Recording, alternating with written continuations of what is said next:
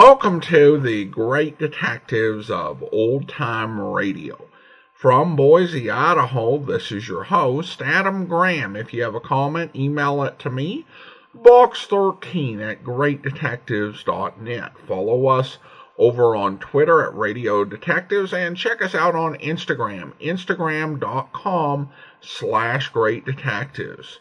A reminder, as you are making your travel plans, remember JohnnyDollarAir.com. JohnnyDollarAir.com is a Priceline affiliate link, so you get all the benefits of going through Priceline.com, but part of the purchase price was to support the Great Detectives of Old Time Radio at no additional cost to you. So remember, when making your travel plans, check JohnnyDollarAir.com first.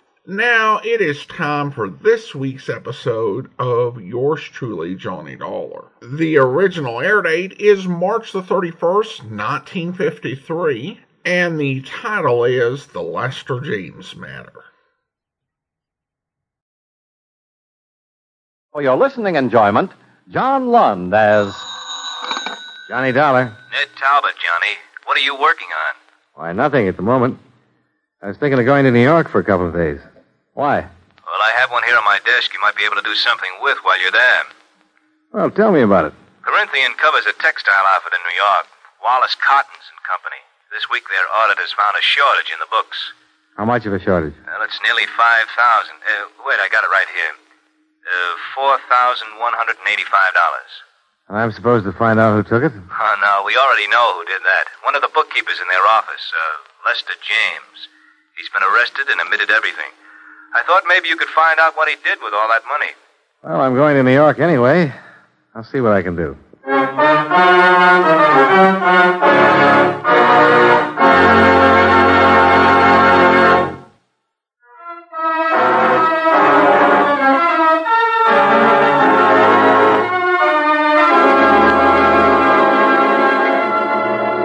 Expense account submitted by Special Investigator Johnny Dollar to the Continental Adjustment Bureau, 418 Elizabeth Avenue, Hartford, Connecticut.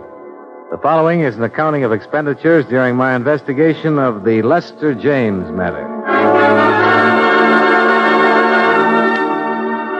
Expense account item 1, $32.56. Train fare and incidentals between Hartford and New York City.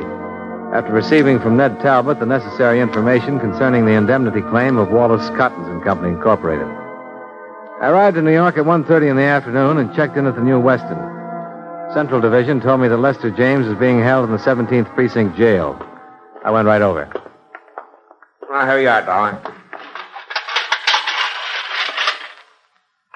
Now what? Take it easy, James. This is Johnny Dollar. He wants to talk to you. Hello, James. Hi. I'll see you later, Dollar, huh? Yeah, thanks, Sergeant. You'll give me a yell when you finish, huh? Right. Well, what are you? Lawyer or something? Nope. I don't want a lawyer. Said somebody be around to talk to me again, but I don't want to see anybody. Why not? I just don't want to see anybody, that's all. Well, you'll have to be represented by counsel when you go into court. All right, let somebody represent me. Just a technicality anyhow.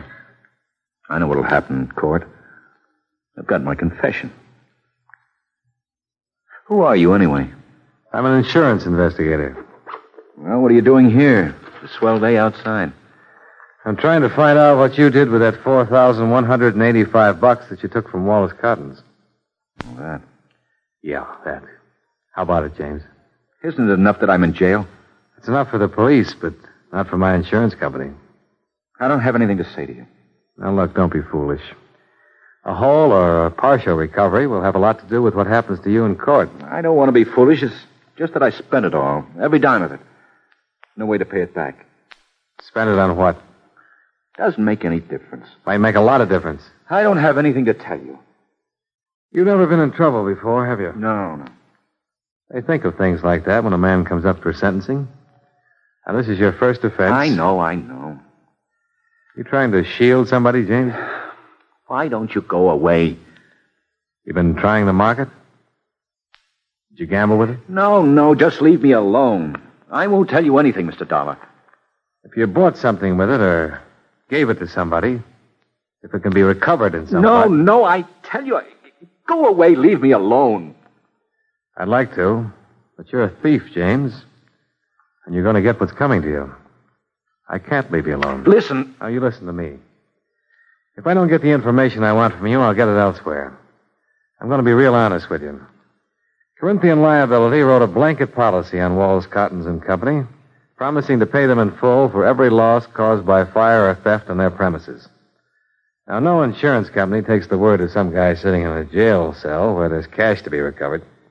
It's the same as stolen property. If you gave it to someone or spent it when it wasn't yours, it's still redeemable. Now, what do you have to say? Look, Mr. Dollar, this won't do you any good. I'm no low-forehead job who got caught crawling in a drugstore window. I'm a college graduate. I've been in the business world for 10 years or better. I know what I want to tell you and what I want to keep to myself. And I don't want to talk about this, do you understand? And there's no way or no person who can make me talk about it. I took the money, I admitted that. I did a bad job of it, I was caught, I've confessed, and you've got me.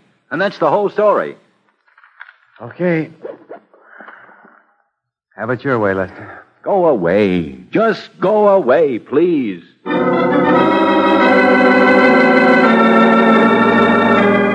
Lester James was a tall, dark-complexioned man in his early 30s. His hair was black, straight, and closely cropped. His features regular.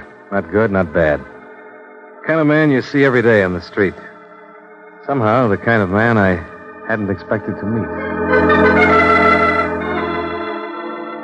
Expense account item 2, $1.35, cab fare. I went over to the apartment on 59th Street where Lester James had lived. According to the penciled note above the first door to the right of the entrance, Mrs. Anastasia Denovich was the manager. Yes, what is, please? You're Mrs. Denovich? Yes, what you want, mister? I understand that Mr. Lester James lived here. Is that right? Oh, yes. Bad. Bad. I hear he steals money, and that's bad. Yeah. I'm from the insurance company, Mrs. Denovich. We're trying to recover some of that money if we can. Wonder if you could help me. I fixed dinner now for my son. He's come home from work. What I do? Well, I want to know about Lester James. What is? The works, Mrs. Denovich. Did he drink? Gamble? Did he stay in nights or go out? Did he pay his rent? You're a policeman? Insurance investigator. Oh, please. Sometime else. Okay, it's important now. I talked to Lester on phone. He said I don't have to answer any question. Well, you don't have to, but I'd appreciate it if you would. My son home soon. All right, mister. I know these things. You ask about men who live here. Well, look, how about his friends? Who visited them? No. I cannot say. No visitor. Was he a good tenant? No trouble, like Mr. O'Sullivan on third floor, always drunk. Fine. Did you ever meet his girl? Girl? Well, sure, his girl. He has a girlfriend. No, I never see girlfriend. How long have you known him? 5, 6 years, maybe, ever since he moved in here, this place. You know how he spent his time? Work. He work hard. No, I mean besides working at the textile company. How else? No. He poor fellow, that one. How's that? He steal money, true, but he poor fellow just same. For him, I feel. Yeah. Lester, he quiet and he think. I know he live up in that little room quiet. Think, he does all the time, he think. Oh, my son's dinner, please, you go now. Just a minute. I'd like to see his apartment, if I can. No matter. You bring key back, please. Thank you, Mrs. Denovich.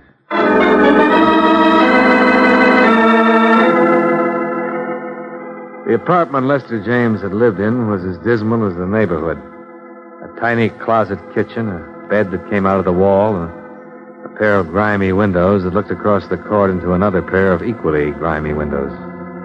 The furniture was early 30s and threadbare. Among his personal effects, I found nothing of value. The apartment yielded no more information than James had.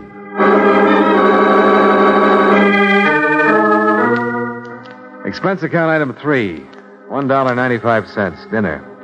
I had it in a neighborhood restaurant called the 59er. A place where, I learned, Lester James had frequently eaten. The restaurant manager remembered him and liked him. A woman who ran a bakery shop across the street told me how he'd come back from the war in 1946 and had worn his uniform for a month until he got a job and could buy some civilian clothes. All in all, I was getting a composite picture of Lester James that didn't look quite right. Whatever he was to the people who knew him casually, He wasn't a man who ever had any money to spend.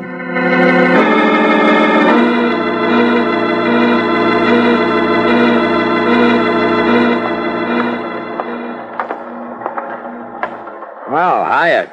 Hi. No good, huh? Well, that's where it goes. We had some action here today, no? Oh? Sit down. James' preliminary hearing was this afternoon. A man from the district attorney's office took about 15 minutes to lay out the evidence against James. Uh-huh. And the public defender took about 3 minutes trying to get James to answer one question. What did he do with the money? Did I miss anything? No, not a thing. Wouldn't open up at all. Just said that he'd spent it. Well, Public defender about threw up his hands. I'm about ready to throw up mine. When is the trial set for? Sometime next week. I'd like to talk to him again. He been moved yet? Didn't go to the sheriff's office. Somebody bail him? He bailed himself. $200 he had in war bond. Has he left yet? We'll get out till about 6. That's when the shift changes. You still want to see him? Yeah, I'll wait.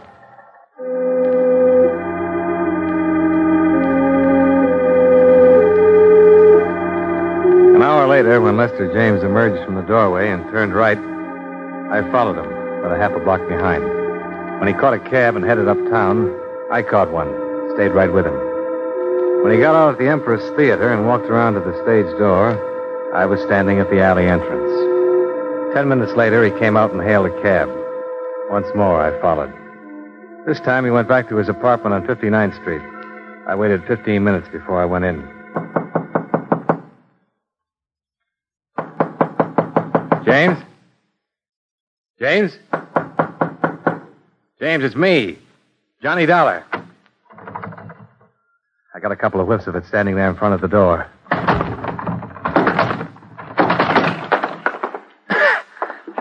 The room was acrid, stinging with gas fumes, and Lester James was stretched out on the floor of his 6-foot kitchen. When I picked him up and carried him out, I didn't know whether he was alive or dead.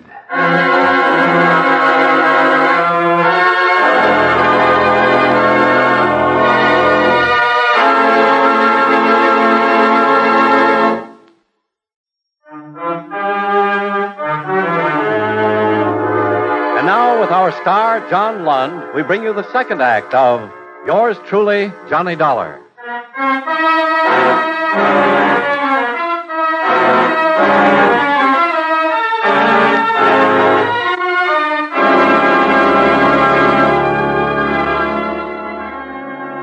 Seconds after I found Lester James, I'd called a police ambulance. In a matter of minutes, an intern was working over him with a pulmotor. There was no telling how much gas he breathed in or for how long a time the jet had been open.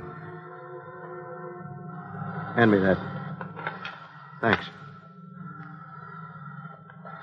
Swab. Okay. You alive? Maybe. Hard to say on these. That shot should cause some reaction. Oh. This your place? No, it's his. You know him? His name is Lester James. I met him earlier today. Can you give me that? We might be getting something here. What, this thing? Yeah. He'll be sick if... Oh. What? He's catching on. Oh, yeah. Let's have a little more. Getting some pulse. Respiration, too. Will you make it? Well, it depends. If he had a heart condition, it'll be tough. There's nothing more we can do here. Let's move him. Now, where'll he be? 48th Street emergency. Why? Well, I'd like to talk to him when he comes around. Better phone in first. Oh, sure. Well, that's the third one tonight. What is it, the weather? Not for him. You know why? He's out on bail.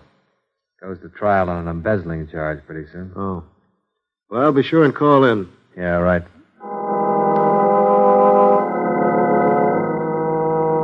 The investigating officers questioned me regarding the circumstances of Lester James's attempted suicide. I told them what had happened and gave them my business address for reference. After that, I went back to my hotel and had dinner. Then I went over to the Empress Theater. A musical show was playing there, and it had just finished. I didn't quite get that, mister. $1. Oh, Mr. Dollar, what can I do for you, sir? Between 6:30 and 7 o'clock tonight, man came here to the stage entrance and talked to you. A lot of people talk to me here. What man? His name was Lester James. No, I don't remember no Lester James. Maybe he didn't give you his name. You come here to see somebody? Is that it? He might have, I don't know. He's about 5'11", weighs 175 or 80. Didn't have any hat on, raincoat, dark man. You remember him? Oh, yes, of course. Him, yes. You remember him? Oh, sure, yeah. He's been around a lot of times. Lester James. I didn't even recognize that name at first. Would you mind telling me what he was doing here? Well, he comes here to see Margie Cook. That his girlfriend? Oh, no, I don't think so. She never sees him when he asks. Who's Margie Cook? She sings here. You ever seen them together? Well, don't know. I've never seen them together. Is she still here? What's that? I'd like to talk to her. Is she still here? Oh, no, Margie left. She finishes in the second act. Could you tell me where she lives? Oh, no, I'm sorry. I can't tell you that.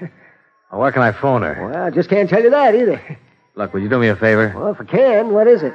Would you telephone her and tell her my business and ask her if she'd see me? Well, I suppose I can do that all right, Mr. Dollar. Take a chair right there. I'll just see what I can do for you.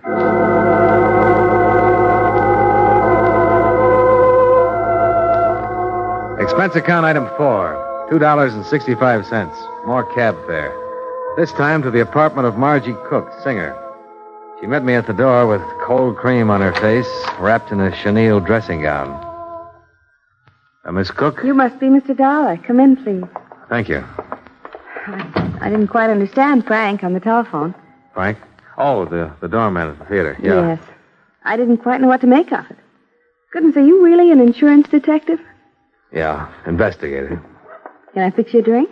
No, thanks. You mentioned something about a man named Lester James, Mr. Dollar? Yes. You know him? Well, no, I don't. There's sort of a reservation in the way you say that, Miss Cook. You know his name? Yes, I know the name. What's this all about? Oh, just a routine investigation. Are you sure? Oh, yes. I'm curious. How did you get my name? How am I connected with Lester James? Well, that's what I want you to tell me. Oh, first, about my name. Well, James was at the theater tonight asking for you. I found that out from the doorman. And then I asked to speak to you. Oh. I understand James has been around there quite a bit. I really don't know how to tell you this. I've only seen the man once in my life. Is that so? Honestly. He's really quite impossible. Oh, dear. This is very embarrassing to be asked about a thing like this by a complete stranger. Well, maybe I can save you that embarrassment if you'll answer one question. All right. He ever give you any presents? Yes. What? Well, that cigarette case there. This one? Mm-hmm. And the lighter to go with it. Uh-huh. Tiffany's. Pretty, aren't they? And expensive. What else? Well, let me think. Oh, that wasn't from him. Oh, that was. What? The lamp over there. Uh-huh. And a fur piece. Could I see that? I'm afraid I gave it away. Oh, I see. I gave it to my kid sister who was visiting me a couple of months ago. What kind of fur piece was it? Ermine. Ermine.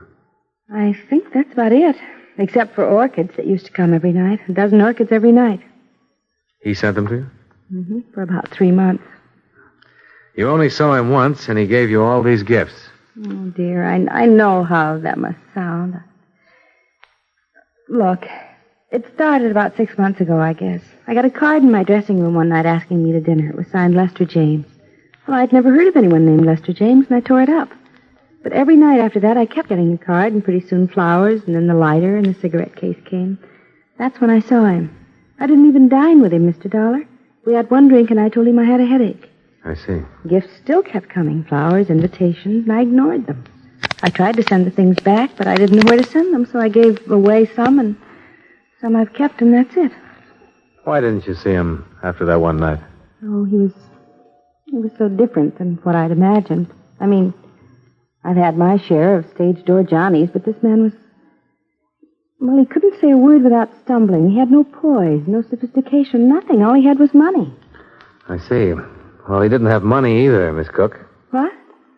He worked for $72 a week as a bookkeeper. But all the gifts, the things he gave me, sent me, he had to have money. He's been stealing it to buy those things for you. For heaven's sake.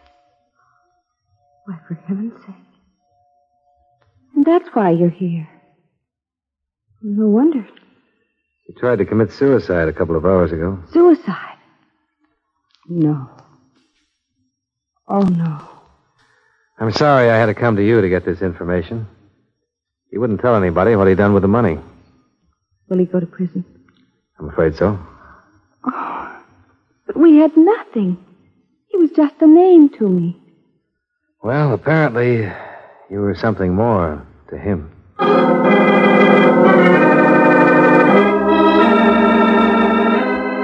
I spent the next 2 days tracking down the places from which the gifts had been purchased and ascertaining their retail values. Totaled $2,780. I also learned from Margie Cook that Lester James had made appointments to meet her at various times at different expensive restaurants around town. She had never once kept any of these appointments. A check with the Waldorf, 21, the Stork, and several other places revealed that James had always made elaborate arrangements to entertain her. His restaurant bills, which were paid, came to $835. The florist bill, $680. Total, $4,295.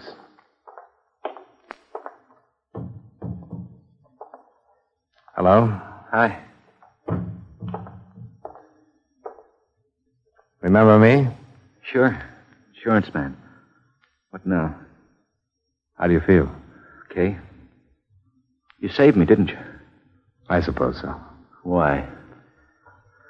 Well, for the same reason you'd save a man who was dying, James.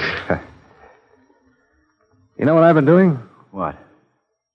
Answering the questions that you wouldn't answer. I met Margie Cook. What? My job, I had to. Listen, you had no right to go to her. You had no right. Look, it's the company's money you were spending on her. I had every right. Unpleasant as it may be. And she knows all about me? Yep. We took back all the things you gave her. You dirty scum. Look, don't get mad at me. Get mad at yourself. I didn't steal the money. You did. Why didn't you leave it alone? What difference does the money make to you? Nothing to me. What do you want now? Well, I didn't get all of it traced down. There's still $410 I'm worried about. Yeah. Here. I've got this much. Yeah. Can you remember what you did with the rest of it? Pretty thorough, aren't you? I try to be. Well? Oh, come on, Lester. We've got most of it. What difference does it make now? You and your money. That's all it is to you. Dollars and cents. Dollars and cents that were stolen. Remember that. What did you do? See her on the stage one night? No. She was in the office. Office? Your office? Yes. Some fashion convention about 6 months ago. She was modeling some of our fabrics for them. The publicity people brought her over. I never saw anyone like that before. You figured a little money would attract her to you, huh? I heard that's the best way to do it. Well, it's one way, but it's not the best way, Lester. Right.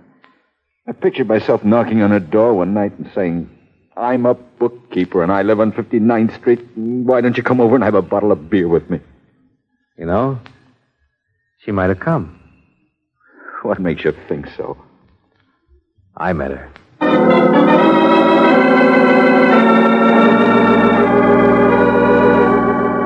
Up until the time I talked with Lester James in the emergency hospital, I had my doubts about love at first sight. But after I talked to him, I was convinced that it could and did happen. To him. I was sorry that he didn't know quite how to handle it. I was also wondering if I'd been in his shoes, would I have done the same thing? Johnny Dollar. Oh, I was afraid you might have left town. I'm just packing up. Who's this? Margie Cook, remember me? Oh, yeah, sure. I haven't been able to sleep thinking about that man. Lester James? Yes. What'll happen to him? He'll go to prison. Even with all of the money returned? Only half of that stuff's redeemable. Take at least, $2,500 more. And then what? Well, then it would be up to the court. I want to pay it. What? I want to make it up, the whole thing. Look, Miss Cook, I know your motives are the best, but you're not responsible in any way for this man's actions. He just $50. He's the first man I've ever known who actually went out on a limb for the girl he loves. I'm the girl and he's the man. Are you serious? Poor Dumbbell. He doesn't belong in any prison. He ought to get married to some nice girl. I want to help him. Are you still there? Yeah. What's the matter?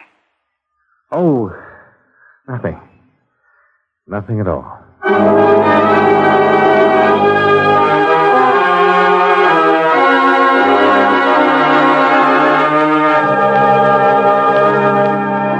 Expense account item 5, $28, hotel. Item 6, $37, meals. Item 7, $15.15, miscellaneous. Item 8, same as 1, transportation back home. Total, $151.22. Remarks: James comes to trial next week. In view of Margie Cook's paying back the money he stole, James just might get a suspended sentence. But, as always, that's up to the court. Yours truly, Johnny Dollar. Welcome back. This is an interesting episode. There are things about Lester James that do make him seem kind of sympathetic. His war service and his generally decent life until he went wrong. And these type of things explain a bit why Johnny is so eager to try and do whatever he can for the guy. Yet there are also aspects of James that can make him seem less sympathetic. His way that he approaches the theft of the money and Johnny's entire investigation, as if Johnny has no right to search for the money that was stolen, and his general crummy attitude even after Johnny saved his life, makes him seem kind of petty and childish, as perhaps does his whole understanding of what it takes to win a woman's love. It seems like a really sort of immature approach that ultimately turns him into a bit of a loser. And if that's all that's going on in this episode, it's kind of just one of those typical downbeat episodes of Johnny Dollar that you hear in the O'Brien and Lund eras. But then we get that scene where Margie calls and finds out that there's a difference owing and offers to pay it. And when she gives that explanation, I think they made a great choice there to have a bit of silence. And I love the way that John Lund plays it, because Johnny is clearly moved by her kindness. And I think it's a good thing to have on this series, because in many ways, Johnny Dollar, at this point, it's a series that, so often had these very downbeat endings. In fact, they would go out of their way, sometimes beyond what was even realistically plausible, to provide this ending that often pointed to just the sort of depths of depravity and nastiness that exist in the world. So having him get a case which ends in such a sweet and truly kind way just makes a great contrast, and also I think adds to the realism. Because some programs will say, we're realistic. No, you're just depressing. Because you really only focus on the negative side of life and the negative side of humanity. Now, of course, there can be a cause for programs like that, a market for it, certainly. But I think when you go too far in that direction, you're not really going into realism. You're just going into, cynicism. I thought this is a nice touch. I like this episode for really presenting that nice contrast. And I guess there was one other thing that I noticed in that is, Margie is a performer. And sometimes when you think of performers, you think of them, having the ability to have these big dramatic action. But it's definitely clear that she was not looking for or waiting for applause by the fact that she was a little confused by Johnny's whole silence. For her, she was just doing it because it was the kind and nice thing to do. And you only hope that Lester James, makes a better go of it the next time. All right, well, listener comments and feedback now. And I got a comment here from YouTube. Vincent writes, I've greatly enjoyed all of the Bob Bailey Johnny Dollar episodes, especially the 15-minute serial episodes from Bailey's first season as America's fabulous freelance insurance investigator. Is this recent posted to YouTube John Lund episode something you've run before? I'm curious about this because I had thought that you'd already ran the entirety of Johnny Dollar series years ago. Well, thanks so much for the question, Victor. And yeah, we've done all of the stories that we've done so far before, but when we came to the end of Johnny Dollar, it actually took us 9.5 years to get through every episode of the series. We started out October 2009, finished up May of 2019. And we decided to go ahead and just start all over again. There were a couple of reasons for this. First was just the practical side. Johnny Dollar is just a huge draw for the podcast. The fact that every week we feature an episode of Johnny Dollar gets people interested in the main podcast feed, and our Johnny Dollar podcast feed on its own generates a huge number of downloads each month. And the second thing is that I've kind of had an evolving view of re-listens. When I first started doing the podcast, I was pretty firmly opposed. We're always going to be going through stuff we haven't gone through before. And for the most part, that's what we still do. I mean, there are exceptions. Johnny Dollar is a big one right now. And we've also done Dragnet, and we did, Box 13 a second time about a year ago. Come to realize that series it's a different experience listening through a series a second time. Because if for no other reason, you're a different person than when you first listened to it. And in the case of Johnny Dollar, when we restarted with Charles Russell, I hadn't really listened to the Charles Russell episodes in nearly a decade. So for both of those reasons, we did end up starting through them again. I will say that this time it's probably going to be closer to 10 years to get through all the episodes, just because during the first 10 seasons, I never took a week off. Now we have the 2 vacation weeks each year to try to add a little bit of balance to my life. In addition to that, we had 3 episodes of Johnny Dollar that came into circulation after we'd already finished those particular Johnny Dollars up. And so I just made a spot for them on Tuesdays where we did Johnny Dollar The Lost episodes. But this time we're going to hear them in the original place they were in order. In addition to that, we have 5 episodes already that were not in circulation the first time we went through, but will be played for you. And so that too will extend the amount of time that we end up taking to go through Johnny Dollar the second time. But thanks so much for your comment. I really appreciate it. Now it is time to thank our Patreon supporters of the day. And because this is the first Friday in October, we are going to thank those who have been Patreon supporters for the past 6 years. And so I want to go ahead and thank Jeff, supporting us at the rookie level of $2 per month, and Debbie, supporting us at the detective sergeant level of $7.14 or more per month. Both became Patreon supporters in October 2015. Again, thank you so much for 6 years of support.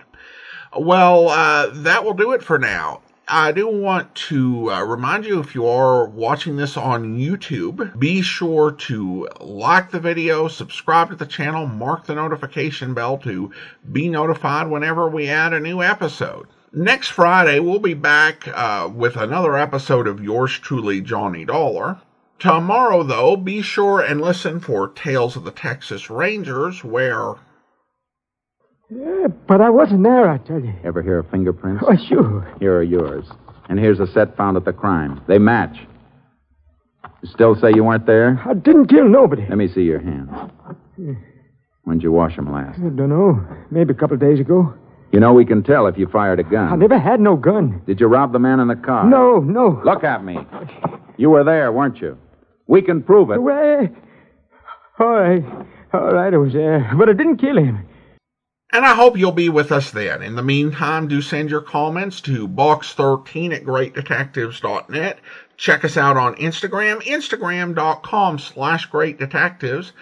And follow us on Twitter at Radio Detectives. From Boise, Idaho, this is your host, Adam Graham, signing off.